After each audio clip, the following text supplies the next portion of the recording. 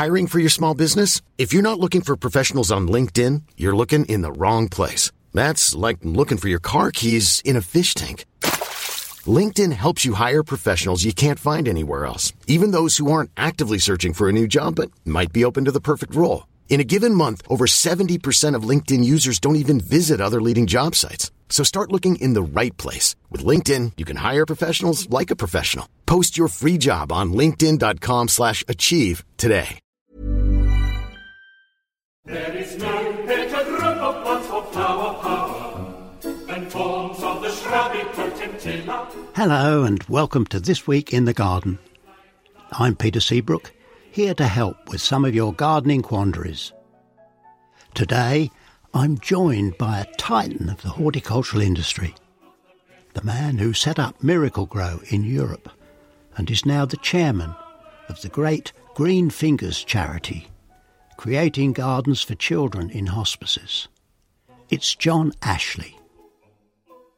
My thanks to Westland Horticulture, sponsors of this podcast, and to my producer, Charlie Jones.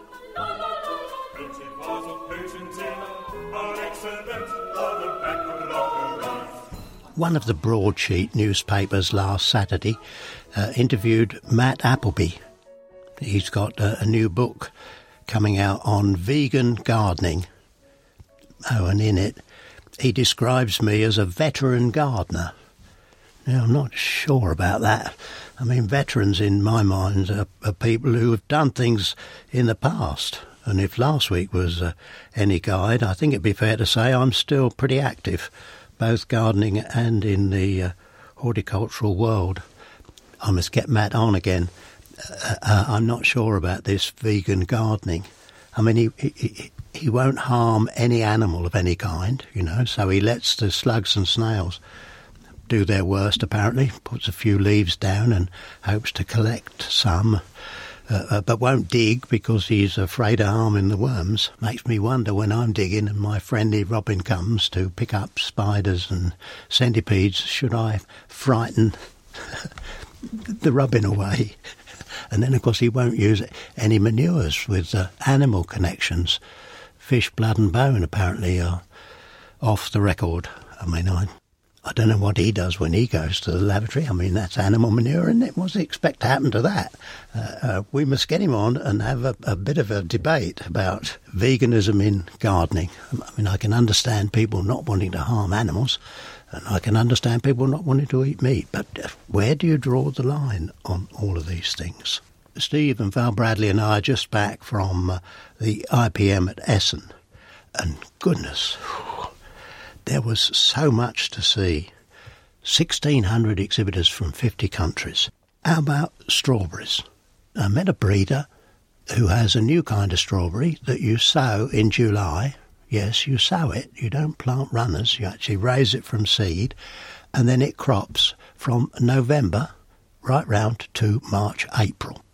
It's under glass, of course, with LED lighting and some radiant heat.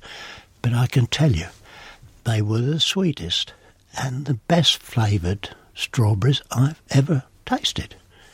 They're already being grown commercially in Holland, and the chefs are sort of queuing up for them.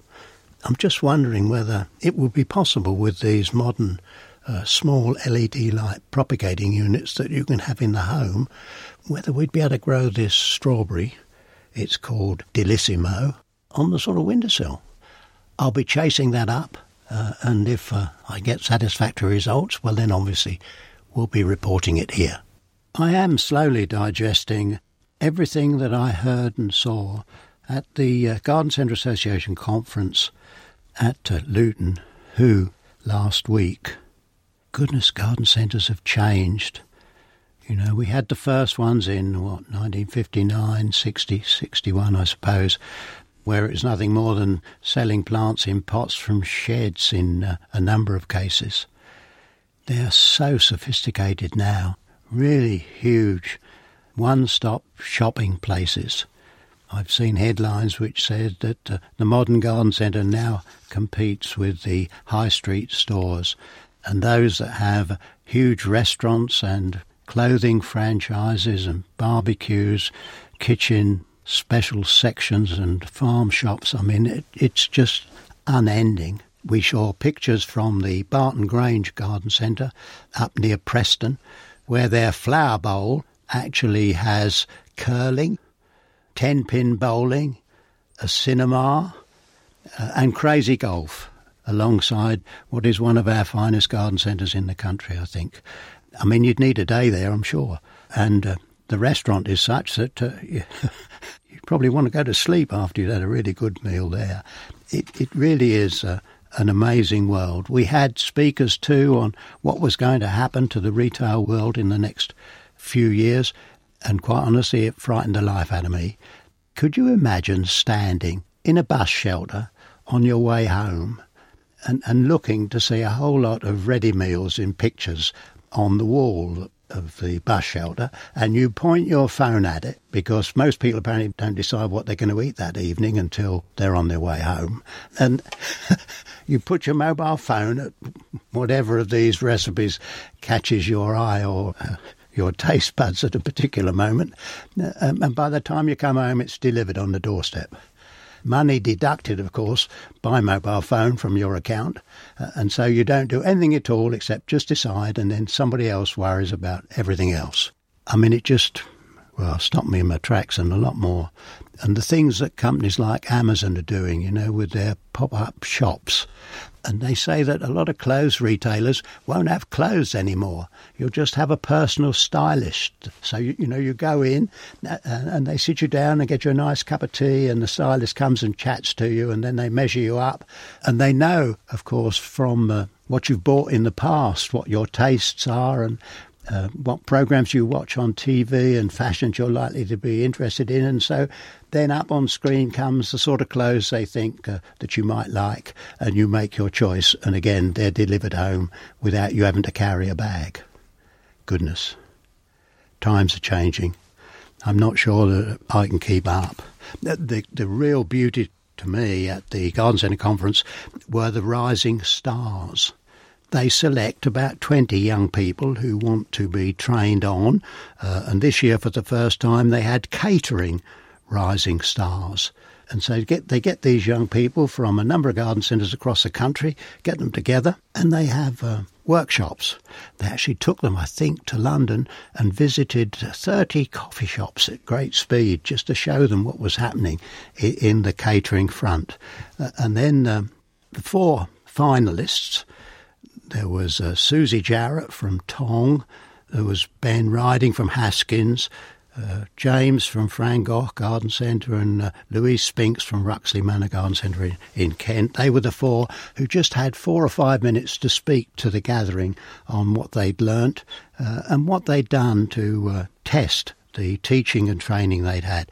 They were fantastic people, I tell you, and it's great to see what just a little bit of encouragement and training will do. I met Will from Barton Grange.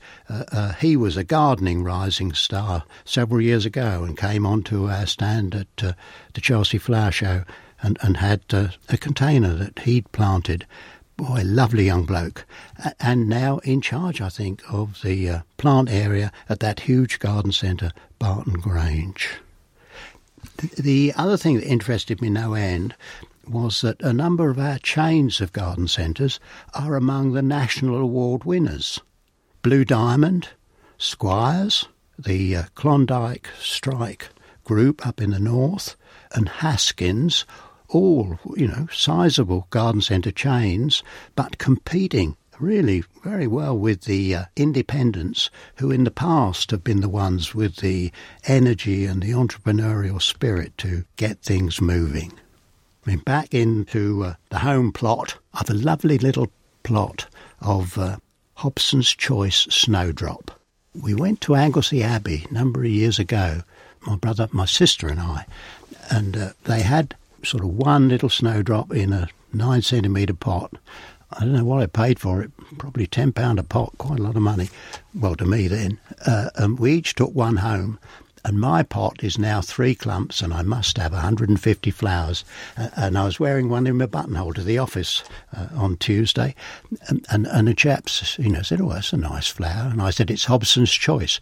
He said, "That's my wife's favourite film." So once this clump has finished flowering, I must get my trowel out and just pull a little bulb or two off, and his wife can have a clump of Hobson's Choice Snowdrop. Hopefully it'll grow as well as mine. One other word or two of advice. Freesia are very popular cut flowers, and in the early 1970s they were a major crop in Guernsey.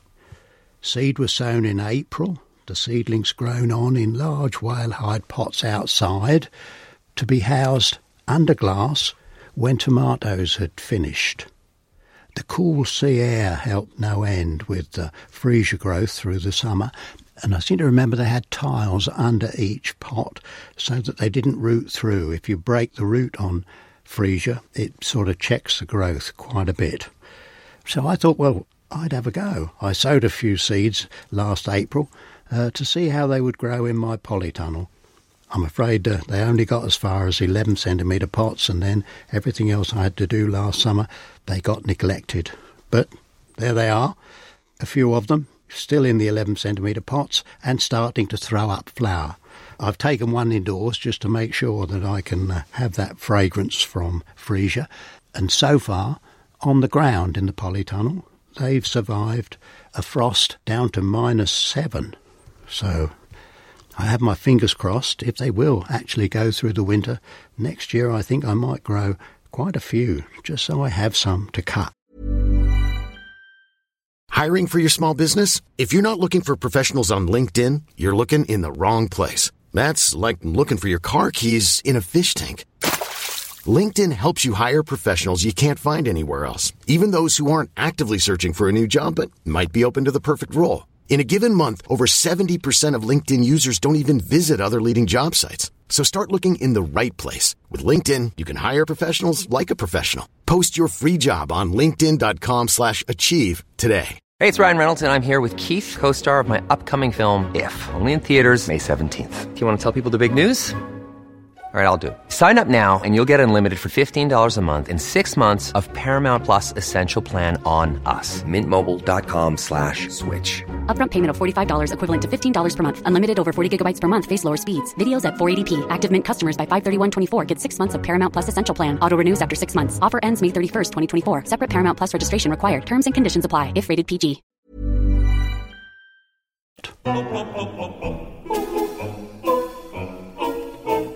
Now, my interview guest this week, well, I don't know what we call him.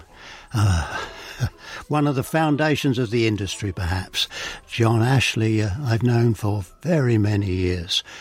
And if you want to know about garden products and how to sell them, then John Ashley's your man. And now, in retirement, or perhaps I should say semi-retirement, he's the voice and the energy behind the charity Green Fingers. Now, John, you're at Luton Hoo at the Garden Centre Conference, I believe. That's right, Peter. Yeah, so you're in very distinguished circumstances. Indeed, all the creme de la creme from the industry are here. And I've taken you away from them for a few minutes. But John, can we take you right back to your early days on the road as a salesperson? I was a bit upset yesterday when one of the speakers said that we didn't need salesmen anymore. I think we always need salesmen, don't we? I think so. I think certainly in communicating with people and persuading people to grow their business with new products and new ideas is always a case. When I came out of the forces doing national service out in Malaya in 1958-60, I then joined the Quaker Oats Company as a trainee. And in those days, there weren't many supermarkets about, and all the big grocery firms had big sales forces, and they were going around doing 20 calls a day. And the first thing I remember by my sales trainer was to take me out and buy me a hat. And I always had to take your hat in, so you had a sample case and a hat, and you didn't know where to put the hat in the bacon slicer or goodness knows what. So it was all, I look back on those days with great amusement. John, you had to raise your hat, though, didn't you? To the potential... indeed. Yeah. Yes, indeed. You had a formal greeting of the retailer. Yeah. But you also handled cash in those days. Oh, indeed. You collected accounts and you had to pay the money in the bank. And as you got to know the retailers, they used to say, right, here's the invoice. And they used to push across a tin. There was one particular retailer. He said, count it out. And I used to count the money out off the invoice. And I said, right, I've got it all. And then go along to the bank and pay it in. But then, John, you were a tour de force with the brand Thyssen, weren't you? Yes, I went to Manchester Business School. Professor Roland Smith was the big architect in those days, and I suppose it was the equivalent of Harvard. Quaker sent me on this thing, and they said, where's business going? Where's disposable income? And they all sort of came up with all these things because there weren't many eateries out there. I think Little Chefs were probably the most modern eating. There was no McDonald's or anything like that. And they pointed to the leisure industry, and in particular gardening, as people would have more money to spend on leisure pursuits like gardening and doing up your bathrooms and kitchens, etc. And by then I'd progressed through the ranks of Quaker. I was sort of into the national accounts. So I looked after half the country of national accounts. The Co-op was the biggest account in those days, amongst many others. And I saw this advert for Thyssen's, and they were recruiting. And I went along to see this chap, and it was the Thyssen's agrochemical division, and they were starting to form a new division in horticulture. And in those days, there weren't many garden centres, very few in fact. The distribution of garden products went through nurseries and corn seed and pet shops. And that's how I joined the industry in 1972. Very, very different business today than it was then. But you would have seen the launch of Levington and compost and things? Indeed, the grow bag was the big one. That was the big breakthrough. Levington we just brought over from the commercial side, but they were all big bags. They weren't sort of small bags. But when you see that what we were paying for a bag of compost in those days, it's probably the same amount of money as today. I think it probably is, John, yeah. Yes. Yeah. So it's quite amazing, these prices. But then you moved across, because there were two big brands. There was the ICI Plant Protection and Thyssen's, and you really battled it out, didn't you, you two? Oh, indeed. Well, they were the killers and we were the growers. I think that's how we used to phrase it. They had all the killing products, and we seemed to have Evergreen and Tom Wright, brands that have still survived and are there today, very strong brands still. Yeah. But so why did you change? Because, you were the man who introduced what I think is one of the greatest characters of all in horticulture, Horace Hagedorn. Well, it was through really a mutual friend from ICI, a chap called Peter Koenig, and he phoned me up and said, John, he said, there's an American chap I'd like you to meet, and he's thinking about launching a product in this country. So I went along and met Horace Hagedorn, who was then... He must have been 70 then, and he had created Miracle-Gro in the States in the 50s, and he was an advertising man through and through, and he met a chap called Otto Stern who grew plants. He was an immigrant from Germany, and he went and was used to use, as all people did, advertising in papers, his roses and goodness knows what. And he came to Horace once and he said, Horace, I've got a problem. He said, because the postal system in America is such, by the time the plants get to the people, they're a bit tired and sometimes nearly dead. And can you help? So Horace said, funnily enough, he said, I read an article about Rutgers University in America. And they were a big research company and this, that, and the other. And he said, let's get in touch with them, see if they can help us make a product. And they went along and saw this chap, and he said, yes, he said, I can get you a formula. And so Miracle-Gro formula was born. And Horace came back home and he told his wife, Peggy, and they said, she said, well, this is, what are we going to call this product? So she said, well, it sounds a miracle product. And so Miracle-Gro was born. So that's the story of how Miracle-Gro came to the States. Behind every man, there's a woman. Absolutely, yes, indeed. I didn't know that, John. I didn't realise that Peggy came up with the name. Yeah. That's indeed she did. She was and unfortunately Peggy died. I never met Peggy, but I did meet Horace, who was a great advertising man. Had actually advertised to say, I'm a lonely widower. and he met Amy, and I think you did meet Amy. I did, yes. His second wife, who was a lovely lady. Yeah.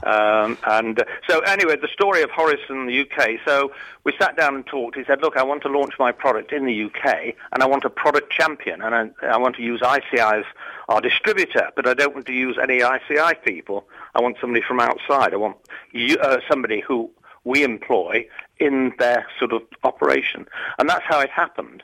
So I was working within ICI for the Miracle-Gro company. So I was the first non-American to ever be employed by Horace. And in those days, Horace, the Miracle-Gro business was relatively small. It wasn't doing $100 million turnover in the States then. So it still had a long way to come. And when you think that business now, the Scott's business and the Miracle-Gro business that emerged and they took over to control, is now a $3 billion business worldwide.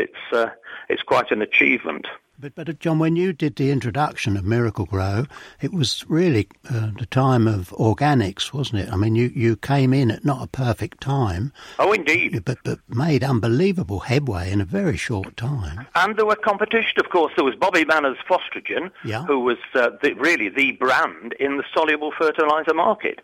But the advertising that Horace did, and he created his own commercials using local people, and he identified very quickly that it's good to have regional accents. So we had to recruit gardeners who had used it in the early days, a Scotsman, a Yorkshireman, Irishman, or ladies, to make the commercials. And they came across very, very sincerely that they were good gardeners and they knew that this product worked for them. And so it just boomed, it just went from strength to strength. Amazing. I think we broke even in year 2. So that was spending £1 million on advertising every year. So that was quite a feat. And quite a story, John. Yeah. Indeed, quite a long journey, but very enjoyable. And meeting you in the early days, we've had many great events, and you've done great work in the Sun with all the articles and the competitions that we ran. Well, Pots of Gold was fantastic, wasn't it? We had some really beautiful gardens, pictures of gardens sent in on the Pots of Gold competition. We certainly did. Yeah. But then, John, you've done a pretty good hard-working life in the garden chemicals business, and then you went into Scottsdale Garden Centre and gave a bit of help there, didn't you? That's right. Well, when I was sort of part retired, although I still worked when I stood down from being sales and marketing director of because we eventually took over ICI and Fisons, and then spread into Europe and took over Rongpolonc in the garden product side, as they were being shed by their parent companies. And we launched in Holland and France and Germany. So we built the European side fairly rapidly in the 90s. It was quite a busy time one way and another. Yeah. So, it was quite a time. But your relationship with Scottsdale would just have been as a non-executive director, or? No. Yes, I went in there purely because when I lived in Cambridge, and Scottsdales were sort of my test bed. I used to try ideas out there, and they were very helpful. And met David Rayner, who was the owner, and his daughter Caroline, who was the MD. And I went in there and helped them do some marketing, and we eventually joined a big Tillington buying group. And so it was just getting into retail, which was again another very interesting side. So, but I've reached 80 this January, so I decided it was high time that I took lesser jobs on. Come on now, young lad like you know. Well, we're not all like you, Peter, you know. However, I'm going to have a pacemaker fitted in February, so I'm hoping to catch up with you. But John, I mean, you're now, the voice and some of the energy of this wonderful charity, Green Fingers. When you were showing a little film yesterday at the conference, I mean, it was a real tearjerker. Yes, it is. Green Fingers, just tell us a bit about it and what you're doing. Green Fingers started by Richard Jackson. Richard Jackson. Yep. I was thinking of Peter Jackson from Scottsdale. Yeah.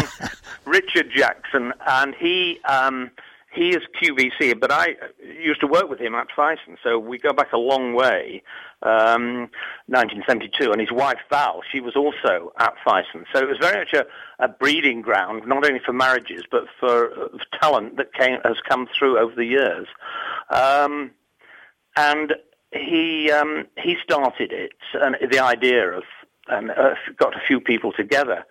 And he asked me to join early on, but as I was so busy, I just couldn't devote any more time at that time to that. But I did join about 15 years ago as a trustee, and have been a trustee there. But we've built 55 gardens for children's hospices in 20 years, which is a tremendous feat. We do about 3 a year, and but as time's gone on, it's got more and more difficult because the needs of the children and the gardens are becoming more expensive. So the average cost of a garden could be anywhere for £100,000 because you need hard tracks for wheelchairs and beds, etc., for these children. I mean, some of these really seriously ill children are actually wheeled out in their bed into the open air to hear the birds and run their fingers through water and things. I mean, it's fantastic. The therapy of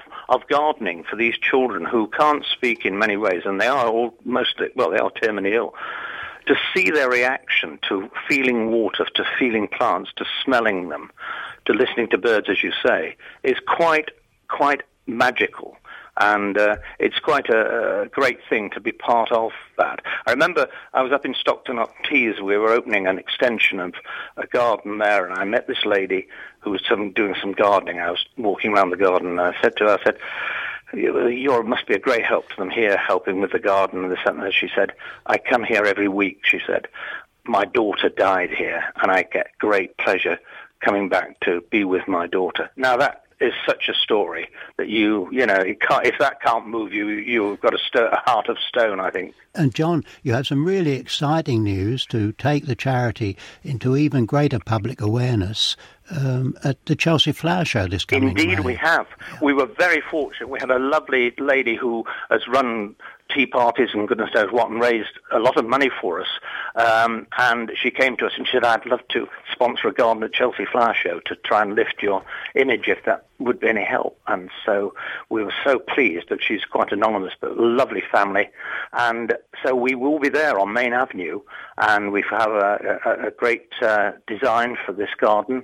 And we're really looking forward to growing the brand, which is very much like I approach Green Fingers as I did with Miracle Grow. It's a brand, and we have to grow that brand and get it known by people, and the support from people as we grow will bring more funds in, hopefully, and we'll be able to design and build more gardens for children's hospices. But John, I've seen an outline of what's planned. It's on 2 levels, and there's a lift, isn't there? That's right. I mean, lifts are going to become increasingly important in gardens for old people as well as for terminally ill young people, isn't it? It could be absolutely could be a very interesting design. I think it will be. I'll be fascinated. And somebody said it's driven my water. I don't know. I've not seen it in action. I don't know whether it's actually built yet. But anyway, it'll be a fascinating thing. And you're very welcome to join us on the stand, Peter, when on press day and onwards. John, thank you very much for joining us today and for all that you're doing for disabled children. It's a fantastic charity, and all strength to your elbow. Great to speak to you. Thank you, Peter, and I look forward to seeing you soon. Now, my thought for the week comes from the Garden Centre Conference, and it was a quote from a senior army officer. And he told us, the standard you walk past is the standard you accept. That's quite a statement, isn't it? Sometimes when we see things which we don't like, the dropping of litter comes immediately to mind. We just walk past and accept it. It takes a bit of spirit to not walk past. So I'll leave that thought with you. The standard you walk past is the standard you accept.